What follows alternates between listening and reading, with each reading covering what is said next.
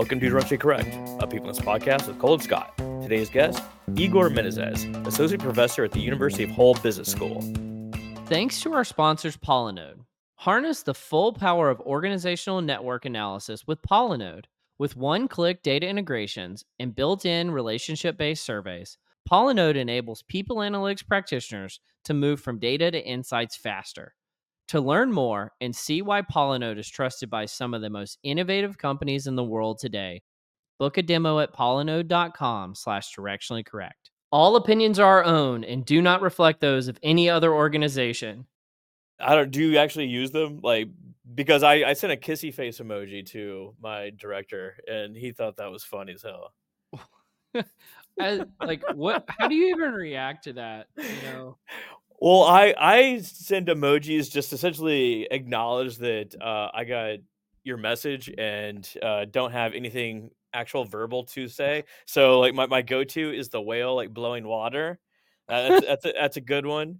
If someone does something for me, I'll give them the arm, the muscle arm, you The did flexi strong. arm. Yeah. I'll do a cowboy with the hat, little smiley face with the cowboy with the hat. Sometimes I'll do a dinosaur. Just roll up on a brontosaurus. No reason, no logic. I mean, I don't even know how to react to something.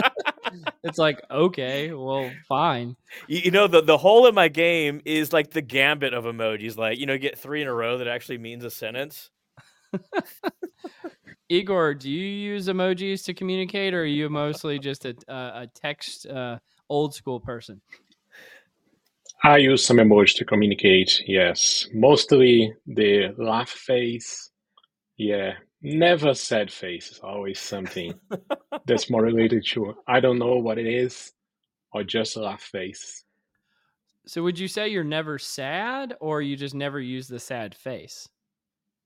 I think it's a kind of British thing that I learned of not using sad faces or just trying to keep what they say stiff upper lip. So not show emotions or something like this. You don't want to Perhaps put there's bad something vibes to it. out in the universe, right? No, we can do it. Yeah. I'll do the praise hands. This little action. That's a I good think the one. praise hands is a good one. Yeah, there's another one which is also something like this, Oh, the which is pray. also good. Yeah. Yeah, the pray. Yeah, which has two meanings actually. So it could be someone just praying or someone just saying, "Okay, just count on me" or something like this. Yeah. Well, this is the thing. The meanings change so much. We were talking earlier. If you give someone a thumbs up, apparently Yeah. that's hyper aggressive. That's not good. To Gen Yeah, it Z, depends on they the don't like that. culture. Do you know that it depends on the culture? Because if you do a thumbs up in Brazil, that means okay, that's fine, that's okay, you can go ahead. So, but here in the UK, they don't usually do it. So even when you are just driving your car, and if you want to say okay, thank you, if you say yes, something like this, they look strange to you. But you just have to say something like this, but not thumbs up. So it's a cultural thing, actually.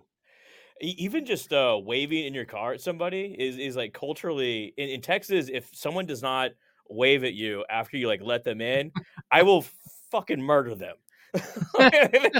That is an affront. In Seattle, That's an they don't. affront. It's the same here. Oh yeah, absolutely. People would rather that- see you die in the street than say thank you to you. Actually, sometimes you just give it a passage so as you can have a thank you.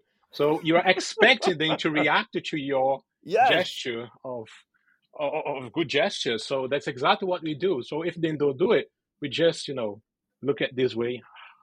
I'm already thinking of a psychometric emoji assessment that you can build. A culturally appropriate emoji assessment. I wonder what it looked like.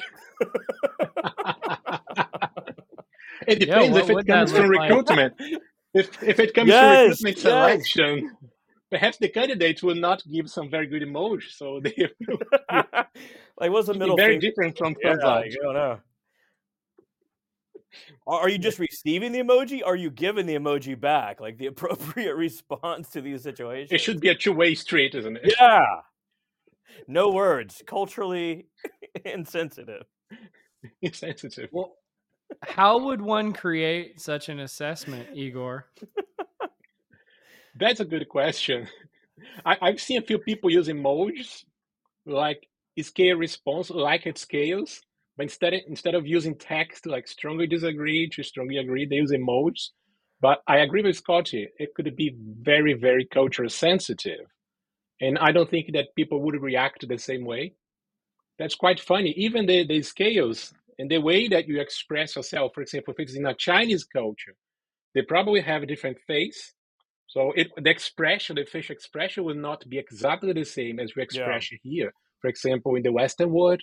So yeah, I don't think that's going to work that way. But it's good that you mentioned this, Cole, because I think that yeah, images are quite good for assessments, but of course, they are, as Scott said, they're culture sensitive. So we need to be very careful of what images you're using and how to select these images connected to cultural aspects, among other things. Yeah, Well, like Davila says, like the first step is just clearly defining your construct, and you get to move on from there, right? exactly. Yeah, but even when you define very clearly the specifications matrix in your construct, sometimes when you develop the items are far away from what you have imagined. So, and then what you have to do is to either tweak the items or trying to do something which is much more cross-cultural, or trying to do some cross-cultural studies that you're trying to see whether other cultures and other contexts would also perceive in the same way. So that would be another option. That's something that we usually do. So we're trying to see my research, for example, what I'm doing, one of my studies is actually trying to work with images. So we developed an image-based personality test, and then we are trying to create a kind of text alignment with the images using AI models, which means that if you want to create an image, let's imagine that you want to create an image of a tree, a very colored tree, which is quite abstract, metaphorical, subjective. Yeah. So the question is, how can you associate this image with a text that conveys openness to experience, for example? So, like, So what if would it's possible, what would that look like? So you're presented with an image, and you have to select a written statement that conveys what's going on in the image. Is that what I understand? not really, no, no. It's like a standard item. So we Yeah. have an item that would go, uh, what picture describes you the best, something like this. And then you have to choose the picture alongside the text that comes with the picture. Oh, okay. So Okay. you're not only allowing them to use the pictures, because the problem of using pictures, other companies, for example, do this. So we've seen this in the visual DNA and, for example, the Red Bull Wing Finder. So they also use only images, but the problem that we have seen is that pictures in people interpret pictures in different Yeah. ways. So if we take, for example, the first picture of visual DNA, they show, oh, what pictures amaze you, or something like this. And then you have the image of a motherboard, someone in the space, someone just talk to each other, someone with a remote control. And you say, okay, but what is actually measuring these pictures? Because I could understand and say, okay, I'm going to choose the motherboard because I work with AI models, or I come from computer sciences background, and that's relevant to me. But not necessarily because I'm expressing my personality traits and my personality based on that specific picture. But if you say, and if you create an item in which the situation would convey an idea of openness to experience, and then you present the tree, and this tree, this color tree, would be related to something like, I leave my imagination, runs away with me, or something like this. Yeah. Then you can make connections between the text and the picture, because you know exactly how to control the stimuli. Yeah, I mean that's where something like situational judgment tests, or these sort of like narrative assessments may have the benefit over, say, a text image, where a person gets to essentially make that up in their mind, right? They can tailor Exactly. Yeah. Yeah. that paragraph to themselves. But I mean, like, we are entering a world of AI generated images. We're already in a place where we don't know anything that's real. You go online and like everything looks real, but hell, who knows what the percentage is? But I mean, that opens up all sorts of possibilities for the sort of assessments you're talking about. Exactly. By the way, have you seen Sora? So they just launched. The No. OpenAI just launched a new. a Yeah. text to video way of creating 1 minute videos, and it looks quite real. So it's really Text to difficult to video. tell Correct. text to video. Yeah, it's really Holy difficult to cow. tell the real from the fake. So it's really difficult now. So of course, yeah, that's a new frontier. So we can simply ignore it. But yeah, Yeah. it is what it is. I think I have kind of like a countercultural take on that though. Um, eh, so one of the things that I was so pleased about with the advent of generative AI and these, large language models and then the transformers behind them is that they were taking what was previously happening in kind of the digital world and finding real world applications for how that might make things better. And what I'm fearing now with this introduction is they're just going the full digital route of like, Yeah, you know how like every iPhone that gets released, the only thing that gets better really is the camera. And it's just so you can take better pictures so that you can be cool in the digital world, but not in reality. that's true. Like Yeah, they're going the route of like, well, we'll just create, you can create your own videos and your own, things that are happening off in the digital world. But I was like, well, what are the real world applications of this? And unless you're in the media or entertainment industry, I actually think that they're exactly. quite Yeah, I was limited. going to say this. Unless, Yes. unless all the, I mean, this was the whole criticism around Web3 when that was a big thing. Is like for Web3 to be successful, everybody has to decamp from the real world and say all of my life is now in the digital world, and that's how it's going to be. I don't know. I'm not thrilled and excited about that future. No, I'm not either. So I think if you do this for marketing purpose, or if you are also working the gaming industry, I think when I first saw it, I saw, okay, that's good for a game because you can Yeah. try to replicate games. Games are not actually real life scenarios. So we can see that we're playing a game. So when you see, for example, as you call it, soccer, football, for example, when you see the game, so it's not the same as if you were in a stadium. But now with these real life images, at least you can have this feeling of being in a real life scenario, being really in a stadium.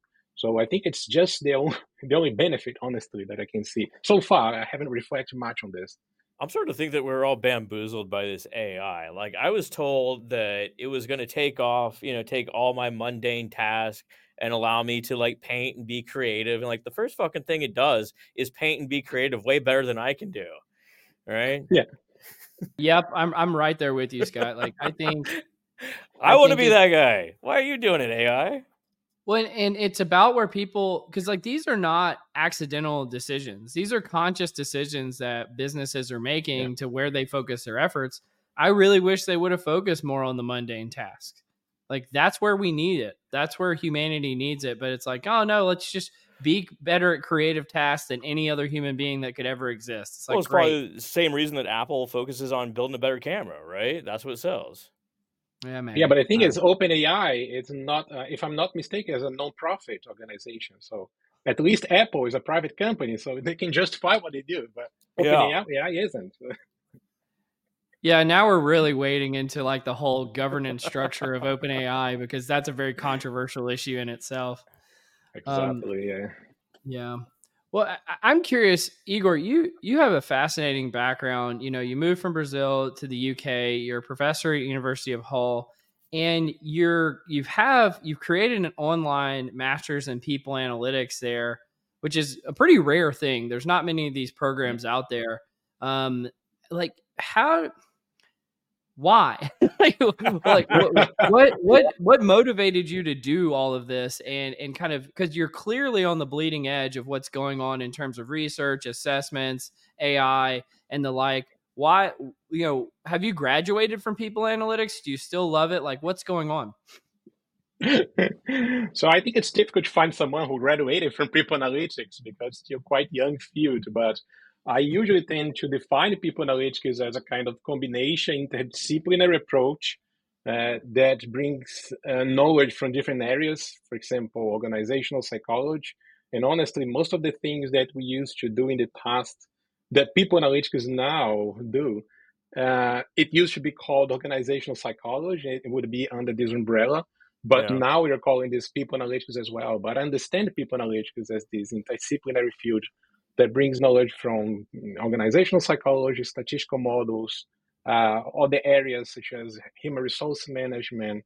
Uh, yeah, pretty much anything that you can work on organizational settings could be related to people analytics, including AI and also machine learning models, among other things. But yeah, but you're right. So it's quite unusual.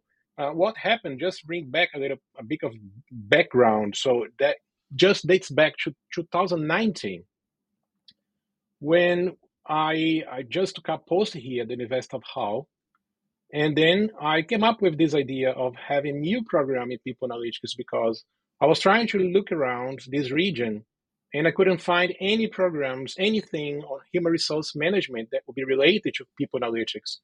And the CIPD was already discussing these things as the Charter Institute here for Personal Development in the UK.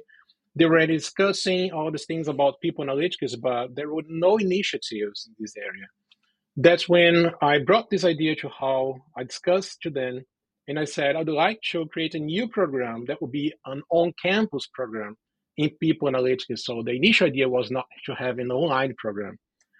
But then the pandemic hit into 2020, and it was quite funny because they were already discussing the possibility of having an online program instead of on campus.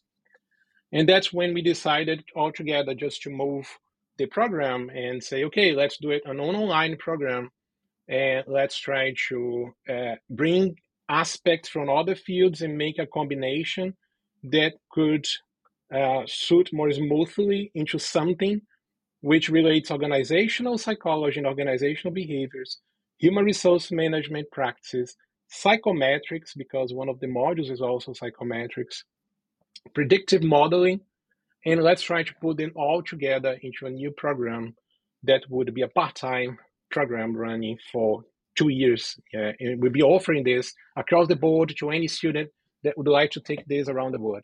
So that's exactly one of the ideas, but things happen, I would say, a bit incidentally. So, of course, I had this idea, but the pandemic uh, made a big decision. So that's exactly what happened to make the decision to create the program.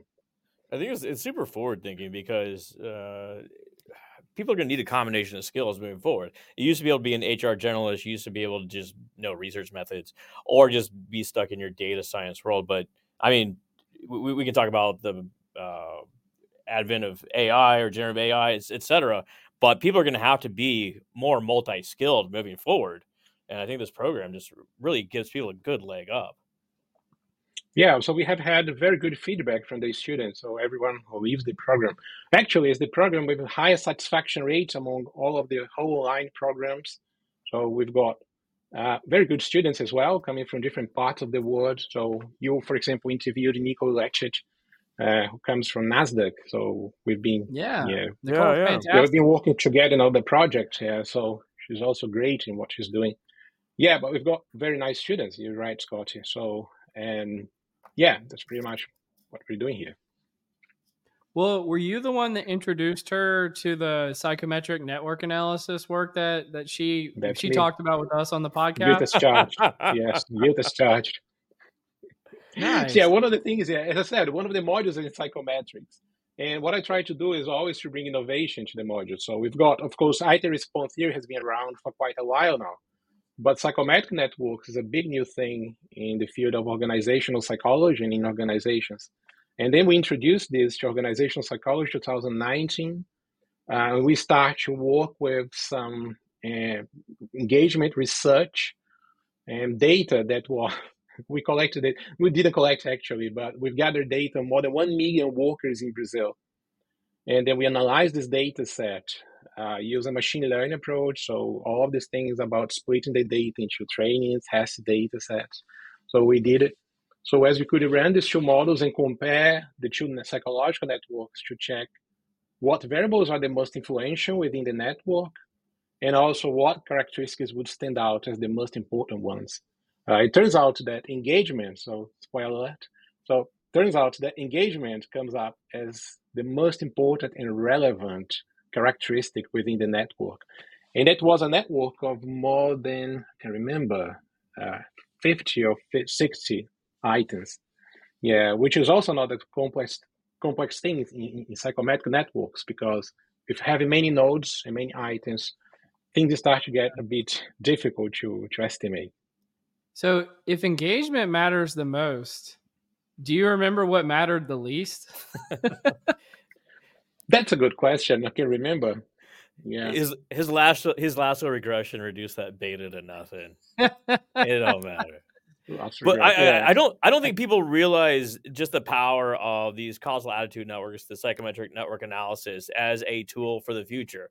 You know, typically we're stuck with like mean, like okay, engagement of 4.5, and say like psychological safety of 4.42, which is better. Hard to say, but when you can actually identify the interconnectedness of the actual items and see their growth over time, you can generate hypotheses around what does your attitude network look like when you first enter the organization? What does it look like after 10 years in the organization? The structures look yeah. different because of all the knowledge that you have and the experiences, et cetera, and the things that mean different things to people at different stages of their career.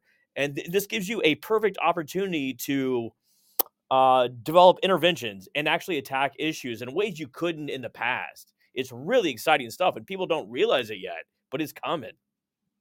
That's quite relevant what you said, Scott, because there are so many aspects related to that. For example, in the past, when we did organizational climate research, we usually tend to, honestly, still nowadays they do the same in a few companies, but they only present the bar plots with Yeah. all of these means. But let's imagine that, for example, we have benefits and people are not happy with the benefits provided by the company. But the thing is, how likely is benefit to influence all the variables within the network? So Yes. if benefits not something that is important, so why should we change or try to fine tune benefits? Perhaps there is something more important that would be much more influential within the system than, for example, benefits. And that's exactly what psychometric networks would provide with. And the other thing that you said is quite interesting is about dynamical systems. So psychometric networks can also model these dynamical systems. So we can understand and take a picture of the network now, understand the topology of the network, which would be the structure of the network. But after a while, after even 6 months, you can also collect the data again, use the same team, the same information, then you can also compare the results before and after. Because as you said, people are dynamic, so they won't necessarily show the same results. Yeah, that dynamic flow or cascading nature of attitudes is really critical. So, like when you're first in an organization, your manager is super key, or the team around you, and that'll influence how you feel about the psychological safety. That'll influence how you feel about just like organizational support, all these sort of things. 10 years in, maybe you don't really care so much about what your manager thinks because you already know all the transactive memory of the organization, and that doesn't impact the way you feel about the organization or the psychological safety that you have. These are things which is really, really powerful for attacking issues once again. Yeah, even for organizational culture, perhaps the organizational culture has changed a few aspects because new people has arrived and they're bringing Yeah. new culture, new ideas, new innovation, and then you are not modeling exactly the same system. So that's why systems are quite dynamic, and that's important that you model this at different points in time. Yeah. When I think about this, you used the example of benefits earlier. Is there a part of this when you're looking at this through a causal lens, right? That I think about like the two-factor theory of like hygiene and motivators, right? Yeah, I yeah, always saw that aspect. benefits Yeah. and things like that, these are just hygiene factors that have to be taken care of. But once you meet the factor, I always look at like kind of like a multiple hurdles model. Once you've gone over the hurdle, there's nothing else that you can do to kind of squeeze any more value out of it. Whereas it seems like the psychometric analysis is going to help once you get past the hygiene factors. Would that be a fair way of talking about it? Yeah, I think so. I've never thought of this in this way because it looks like you're having. I mean, that's the internal and the external, which is the hygiene and motivational factors, as Hasberg call it. Mm-hmm. So they have two different layers. Of course, we can understand this as also a multi-level model, and you could compare that these hygiene factors are provided by the company, and that will Mm-hmm. be the third level, a macro level, that you need also to model. And then the second level, the third level would be exactly either the team or the individual. So yeah, Oh, that could be fascinating. something like this. But in any case, you still have to, as you mentioned, a causal model. You still have to create an intervention for this model so as you can prove Mhm. that the model, that the benefits will not be influenced by other variables, will not influence other variables. So it depends on whether you're putting them as a DV, a dependent variable, or independent variable. But causal models could be quite well applied for situations like this. I think that's super apt. And say an organization is faced with like low engagement, and they just really have nothing, like, oh, we just got all our employees are disengaged, they don't want to work, this sort of thing. And like to Cole's point, like, what do you do? Like, we'll give them free lunch on Friday. Yeah, And it's like that could be a very periphery issue. Like, we don't give a shit about lunch on Friday. We care that the leadership is not transparent and doesn't work exactly. with us. That's the D- main issue, not free lunch. don't listen to Yeah, Scott. that's I true. love a good free lunch on Yeah, it's a Friday. bad example. Bad example. Yeah. We'll take all the free lunches we get. We love it. It's the center of the network, Everyone's really. it. Yeah.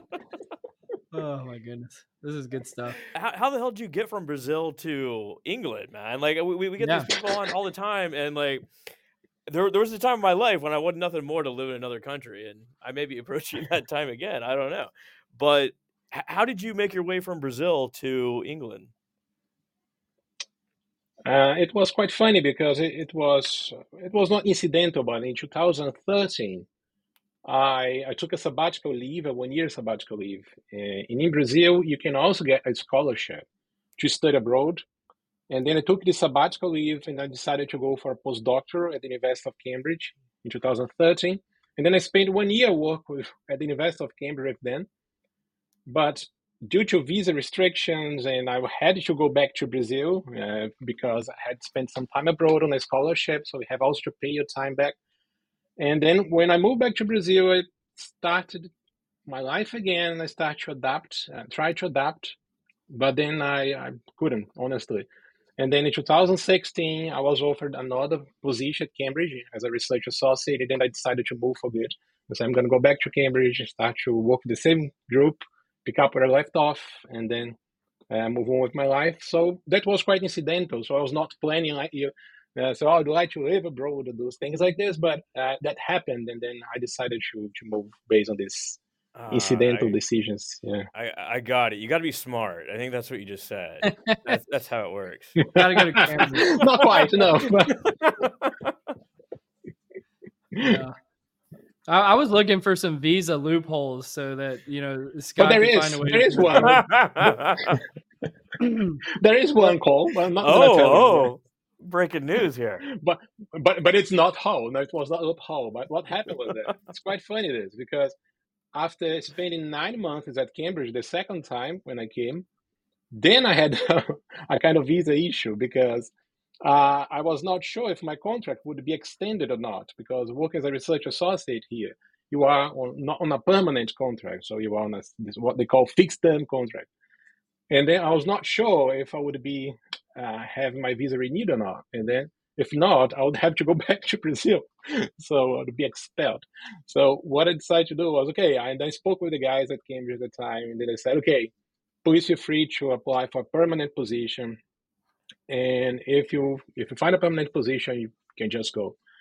Yeah, and that's exactly what happens. And then I applied to another university called Lincoln, and then I moved to Hull. But when I got to Lincoln, I got a permanent position, and then I applied for a permanent visa, which is a tier two visa, and that's why when I decided to stay. But so there was a visa issue involved Yeah. at some point, but it was not actually a big issue. Do you think that your movement around and kind of going between, university based time and then working with industry based companies has allowed you to kind of stay at that nexus point between those two? Because one of the things that we find is many academics, and I feel like this is one of those things that's actually increased over time, not decreased. Many academics are just solely focused on academia. Whereas, like the academics that I like, and I believe Scott likes as well, are the ones that can play in both worlds. That embody that scientist practitioner model. And I really think that you embody that as well, Igor. How did you navigate that?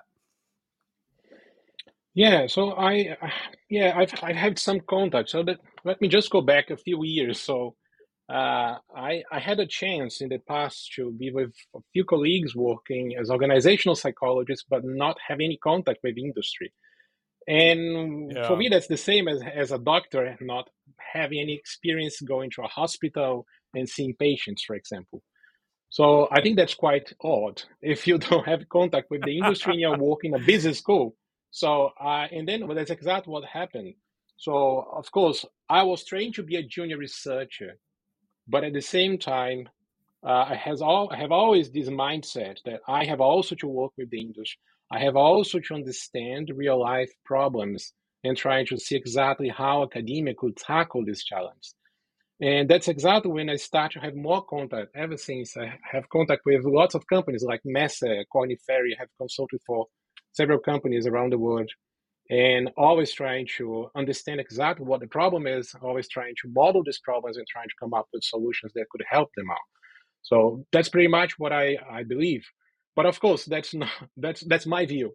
I agree with you, Cole. I've got a few colleagues that they believe that you have to work on theoretical models and have to work on the more theoretical approach. You don't necessarily need to have a contact with the industry, but of course, I totally respect this, but it's not how I approach, organizational challenge. I believe that should be the other way around. You should try to understand the world and try to bring this to academia, so as you can connect these two worlds. Are you going to PsyOp this year? To what? To what? Society of Industrial Organizational Psychologists in No, Chicago. the PSYOP. No. I've never been to a PSYOP. It looks Really? quite nice. Yeah, I've never been to the PSYOP. Yeah. Oh, fascinating. I usually go to the Euron, yeah, which is a conference based here in the European Management or European Academy, but I've never been to the PSYOP. It's one of the few places where academics and practitioners can really get together in the industry, I right? know. Yeah. There's not a whole lot of connective tissue across it, which is really unfortunate. Sort of things you're talking about there, It really where makes it quite special. I mean, it is very rare. You have academic only conferences, practitioner yeah, only conferences, and like this is the That's one brilliant. point in when those two communities merge. And we just convinced our last guest, Andrew Pitts, to make the trip over from last podcast. And maybe can we go 2 for 2? Igor, do you want to come over? We'd love to hang I out. would love to. I would love to. Yes. So when will it take place? It's in Chicago. Is it Chicago? When? is it in April? In April. Okay. It's just 2 months away. You don't have to take Not a so. calendar. Not Maybe so. Good. PsyOp 2025. We'll get a Yeah. session going or something I'll like that. definitely. Yeah. I'll definitely do it. Yeah. Just kind of bring us full circle. I got this idea. I'd like to bounce off you. The idea of like merging, like say Gen AI and assessments into like a conversational assessment for employment testing. So as opposed to like a paper and pencil or obviously online assessment where someone like answers Likert scales, just a conversational talk to a computer like an interview, but it's scored in essentially real time and adaptive and all this sort of crazy Yeah. stuff. Well, can I Yeah. ask a So question about that, Scott? Because I've thought about this before. Why can't it just use your chats that you had historically and come to the same conclusion rather than having to do a fully new assessment? Like, what's the value add? I mean, maybe there's constructs that you had never covered in your previous chats or something like that, but like what is the value add of, because one of the things you run into in the assessment space is people just don't want to take the time to take an assessment. That's And so totally is there fair. and so could you do something that like natively scrape the data to come to the same conclusion? And maybe I'd love to get your perspective on that too, Igor. So like you're talking about like scraping like your Gmail information, like No, all no, I'm like, saying like scraping your previous interactions with the AI. with the company. Yeah, with the AI. There's far fewer limitations if you're already talking about proprietary information from the organization, right? Sure. You're assuming that it's recorded too. All these sort of Yeah. implications. Yeah.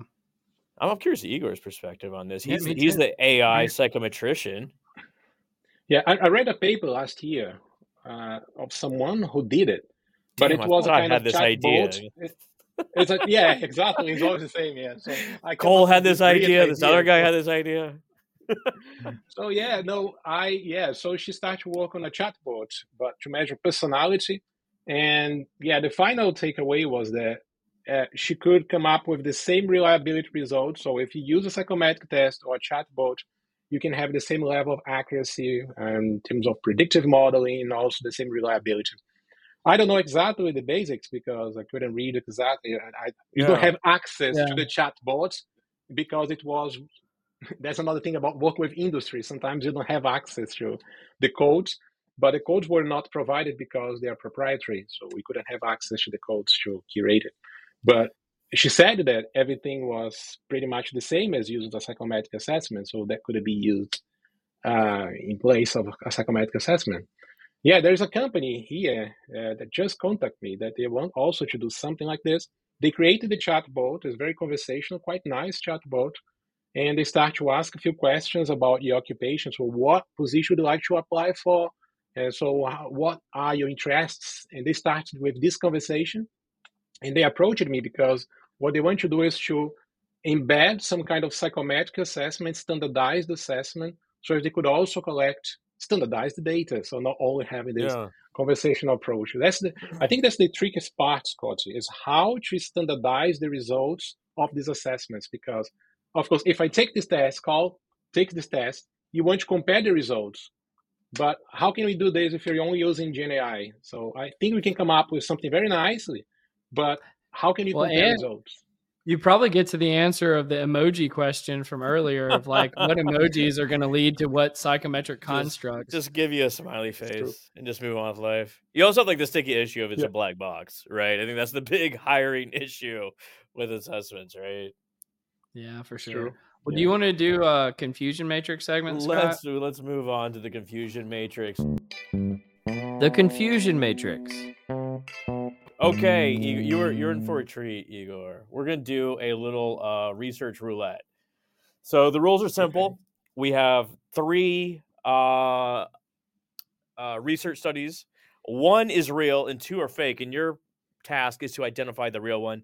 If you do, Cole will make you a social media tile which you can share with your friends and family. And if you don't, he probably will anyway. So High that's the five. way it goes. Okay, the first research is from the University of Minnesota. It's titled "Swimming in Syrup as Easy as Water." Swimming in syrup is as easy as water. It's from the American Like Institute of like Chemical. maple syrup? Yes, yes. Okay, cool. American Institute of Chemical Engineers Journal, 2004. So we got swimming in Okay. syrup. Number two, running in sand versus pavement: the surprising science of speed. This is from MIT Journal of Experimental Sports Physics in Mhm. 2001. Sounds more convincing. Yeah. And article number three, the aerodynamics of jumping in a jumpsuit versus naked, uncovering the naked truth. This is from Cal Berkeley, Journal International Review of Human Movement Science, 2022. So you got swimming in syrup, running in sand, or aerodynamics of jumping in a jumpsuit versus naked. Wow. I'm Just gonna let based on the Igor go first. titles. Yeah. Yeah.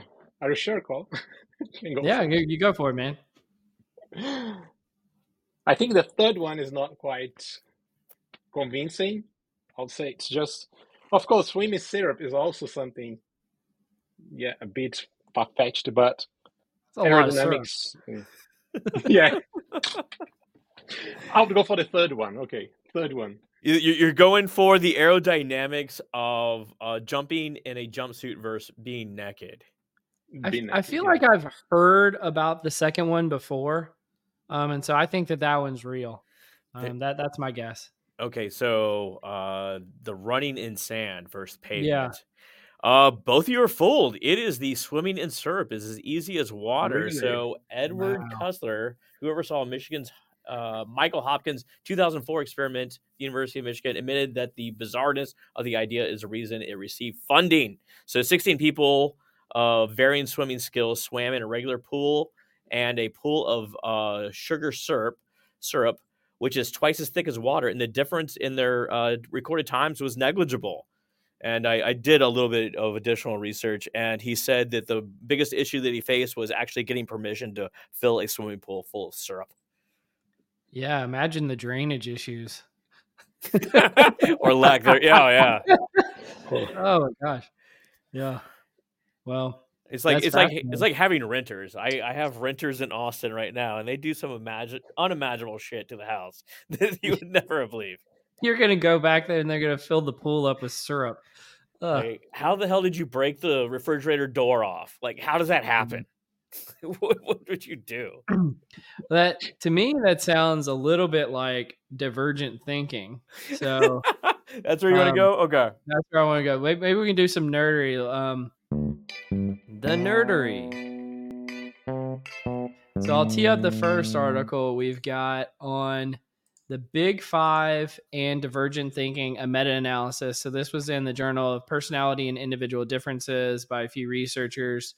And what they showed is that divergent thinking, which is a subset of just overall creativity, has a relationship both with extroversion and openness to experience from a Big Five perspective. However, the authors did note that this was a pretty weak relationship, whereas previously it's been postulated that the relationship might be a little stronger.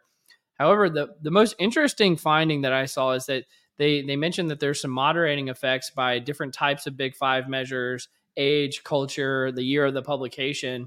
And one of the things that they showed is that there's sort of a curvilinear relationship between divergent thinking and age, which showed that it was smaller when you were younger. It peaks between 30 and 34 years old and then diminishes in life after that. I would not have expected that. I would have expected early in life divergent thinking was at its highest point, and then it would just slowly decline throughout your life. But I don't know. This is a fascinating study. Did either of you have any reactions to this? I did. I'll Yeah. let Igor go first here.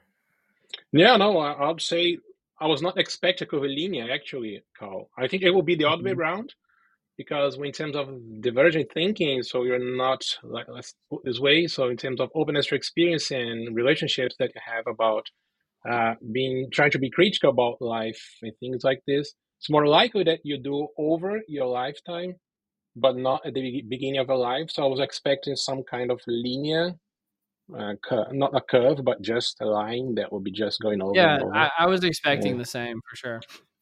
Yeah. For me, this is in line with the other creativity research that we've seen. So what you're telling me is that people that are open and talk to a lot of people, they're more creative. So they go out, collect new ideas. They go talk to a bunch of people. They're able to connect dots that other people are not be able to. They're not able to connect. They're able to think about things in new ways. I mean, this is exactly the same as a bunch of articles we've covered here around bars and creativity. It's a place for people to gather and exchange ideas, and sit there and just perseverate. And Brian, there's a bunch of 30 to 34-year-olds at a bar. yeah, that's fair too. Like Brian Uzi and his study about Broadway plays and do they win Oscar awards? The Burt, I think it's 2020, whatever, around Doctor Who and the vacillation of cast, etc. I mean, this is right in line. It's like, but this is like a very individual level. So an individual person that goes out and collects these ideas is able to come up with new ideas. It's kind of like if whenever someone says that they have writer's block, my first inclination is like, you need to go read some more. It's not that like you just like stuck on a page. It's like you don't have anything to say. You need to go out, Correct. collect some ideas, and think about this a whole lot more. You need to read, listen to other people with ideas. You need to go Yeah. and have experiences for yourself. And it helps to go for a walk. Walks help. As far as the curvilinear relationship, I mean, I could see it. I mean, that's the point in your life where you have gained if I want to continue my hypothesis here, that you've gained a lot of experiences. You're still talking to a bunch of people, and you're mentally sharp. I mean, you start declining around 40, what have you, and you stop talking to people. Right, your social network becomes much smaller at that point. Other than that, I have no thoughts. Fair enough. Fair Yeah, there's enough. another interesting thing which is about extroversion. So just the relationship with extroversion. I thought it would not be necessarily related to extroversion, but introversion. I don't know exactly what the effect is. It's positive or negative. But It was I don't know positive. why extroversion. I think openness to experience is very, very likely to have an association with, but I think extroversion, why? if I had to guess, that's just like it's two different factors. So like one, like the openness would be like your receptor is open, like your Exactly, yeah. synapse is open, and the extroversion is like the motivating factor. Like you're gonna Mhm. go collect information from other people. I suppose like Mhm. you could have high extroversion and low openness. That sounds like a terrible person to be around, but Yeah, fair enough. Well, I don't know. You want to hit the next one about video versus in person and all that, Scott? yeah, we can go there. The other one's actually quite similar to this Okay, one. well, let's go to that one Yeah, first let's go to then. that one first, just because it's along the same themes in my mind, at least connecting the dots here. So this is brokering the core and periphery creative success and collaboration networks in the film industry. So it explores the dynamics of creative success and networks. So it focuses on the Hungarian film industry from 1990 to 2009 and how collaborative networks influence creative awards. Who's not familiar with the Hungarian film industry from Yeah, who's 1990 on? through 2009? Yeah, Igor, hit me with your top three Hungarian films. Never. What you got? So they introduced the concept of core and periphery. So the core is that tight knit group with privilege, etc., and on the probably prestige, and on the periphery is like the people that don't get engaged that much, but they kind of like out there sort of personalities. And the findings show that bridging from the core and engaging the periphery increases the probability of success. They also have this kind of intriguing gatekeeping index, so to quantify how much bridging takes place. But overall, it highlights the role of bridging and networks in the film industry. What do they mean by gatekeeping? Just out of curiosity. It's like an index of essentially just being able to go out and identify. Um it's an index Okay. of bridging. Yeah. I think it's fascinating that if somebody was solely on the periphery or solely within the core, that they wouldn't have, I think of this, maybe this is the wrong frame of reference, but like the periphery folks are like the indie films, the core folks are like the big blockbusters. Yeah. And if you stayed in your lane, you would be more popular. But it's fascinating to see that when you're bridging those boundaries, that's when you see the biggest kind of hits that happen. And so that's really cool. Yeah, you really need both, and like this really came up in the Burt article, Doctor Who. I think it's 2018, whatever it was. But the highest, if you have nothing but indie artists, you wind up with absolute trash, right? They have all these like wild, like avant-garde ideas, and people are like, they sit around like they're wine. They're like, yeah, that's Bunch of divergent insane, thinking. Yeah. insane. And on the other end, you get I don't know whatever the latest rom com is, or like another like Mhm. Transformer movie that is exactly the same as all the other ones, right? But you need both to come together. I think what's Michael Arena talks about this in his book Adaptive Space, essentially engaging the edge or something like that. that's fast. That's exactly what I was thinking about. It's like if you've got to be covering enough new territory to make it interesting, but it has to have enough grounding in like things that most people like common experiences that they can share, that it's not just showing a video of a plastic bag spinning in the wind like they do in American Beauty. Like American that's a Beauty. little too Yeah, yeah. avant-garde. But it's like it's built within a shared kind of narrative that we have, and I love that. Yeah, like Michael talking about being on the edge. That's exactly where my mind was at. What do you This, think, Igor? yeah.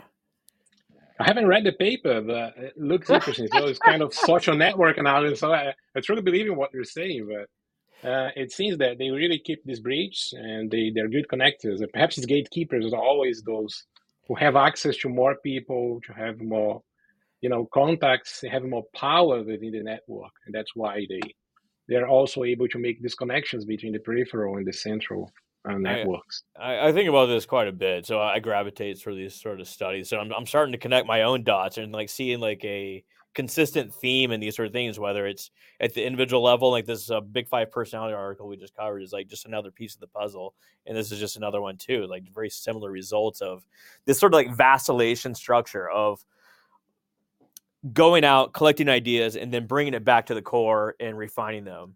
It's like you just see it over and over and over. Yeah. What's the worst movie y'all seen recently? The worst movie we've seen recently? Yeah. Let me think. I usually just turn them off. So I do most of my movies via streaming. And if I can't make it past 5 minutes, we're done. I mean, that's the beauty of like Netflix, right? They give you a bunch of movies, but they're all kind of trash, Yeah.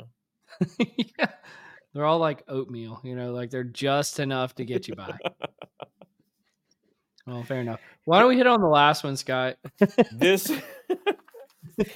hey Igor, hit us with a great Brazilian movie. Is there one out there? I can't remember the last time that I watched a Brazilian movie. So, oh gosh, there is a good one. I don't know if they have any translation for that, but it's from the northeast of Brazil. But it was a long time ago. I can't remember. We're not very good at the industry of films. It's a shame.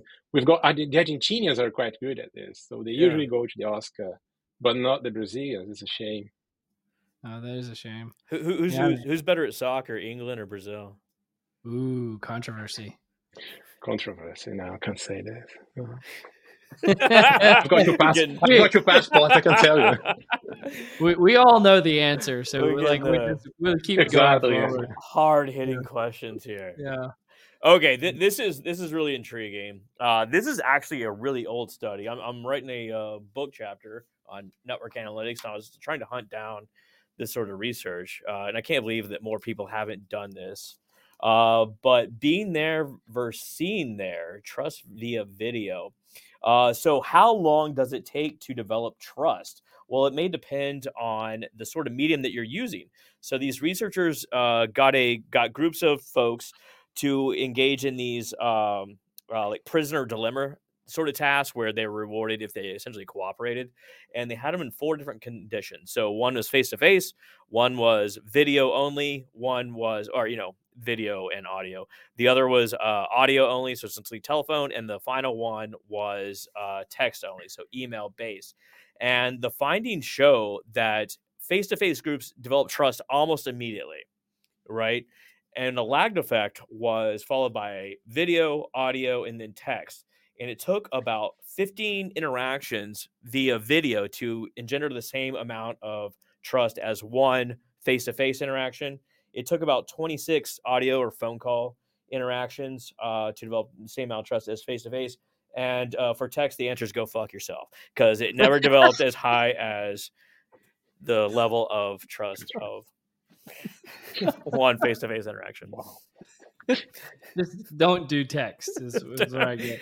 Well, I mean, I get that, man. Like, I get people that lob stuff over the fence at me, just via text. You're like, hey, no way, man.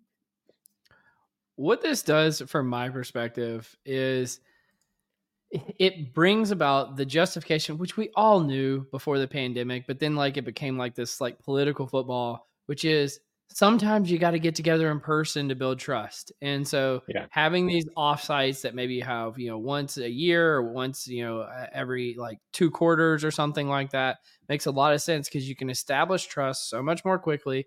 And then there's the whole video versus on versus video off on like Zoom meetings. And I actually have a question for you both. Like, in my mind, because I'm a video on guy, and I think it's because I want to get to that trust quicker. And I think we all just kind of know this. When you get into a video call and then the other person just will not go on video, but you're on video, doesn't that feel like the most like passive aggressive thing that a person can do? Yeah. Totally cool. I totally agree with you. So I feel uncomfortable, and what I usually do is also to switch off my camera. So it should be a two-way street. So if you're not showing yourself, I'm not gonna do the same. So I'm stop broadcasting myself. So no, not gonna do it all. I agree with you.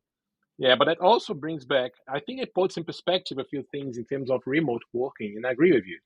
So I think companies should meet at least, every quarter or 6 months or so that we can Yeah. build trust. Yeah. And also, it's different. It's just I'm 100% in favor of remote work, but every now and then I think we should get together and to have some lunch, discuss a few things. Just yeah, it's Yeah, I much mean, like better this way build that trust, and then you can like maintain it through other and forms of maintain. meeting Yeah, them should you need to.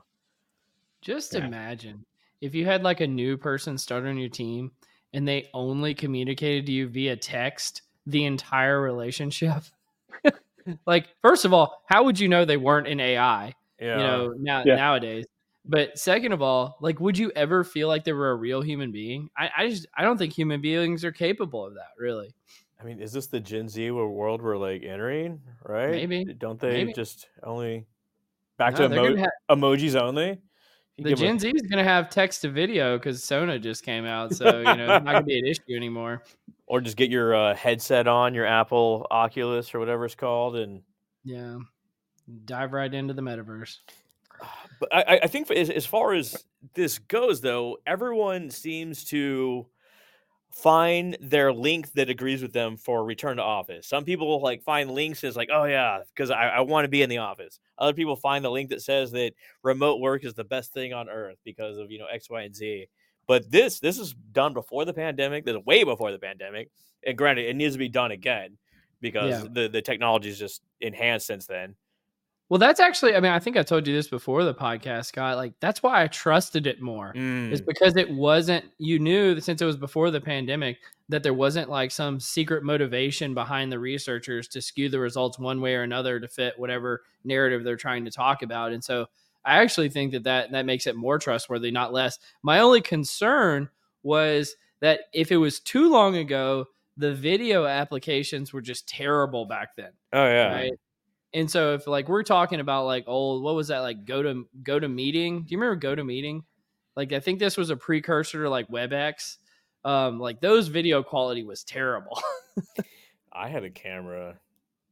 Oh my! I could go on a different story, but we'll just say I had to use an old camera to do a job interview in like 2016, and it was like so you stop, it's like there's like lag, like 1 frame per second, this sort of thing, so distorting. For sure. Or Yeah. could use Skype. Yeah. Do you remember Skype? Oh yeah. Yeah. I think Skype is now what Microsoft Teams is, right? Like I think that's what because they got bought by Microsoft at one point. Oh, okay. Yeah, but who That's why it knows? I doesn't mean, work. that was so long ago. Doesn't really matter at a certain point, right? But Cole, Igor, this is yeah, Cole, what? Cole says you're a guitar guy, right?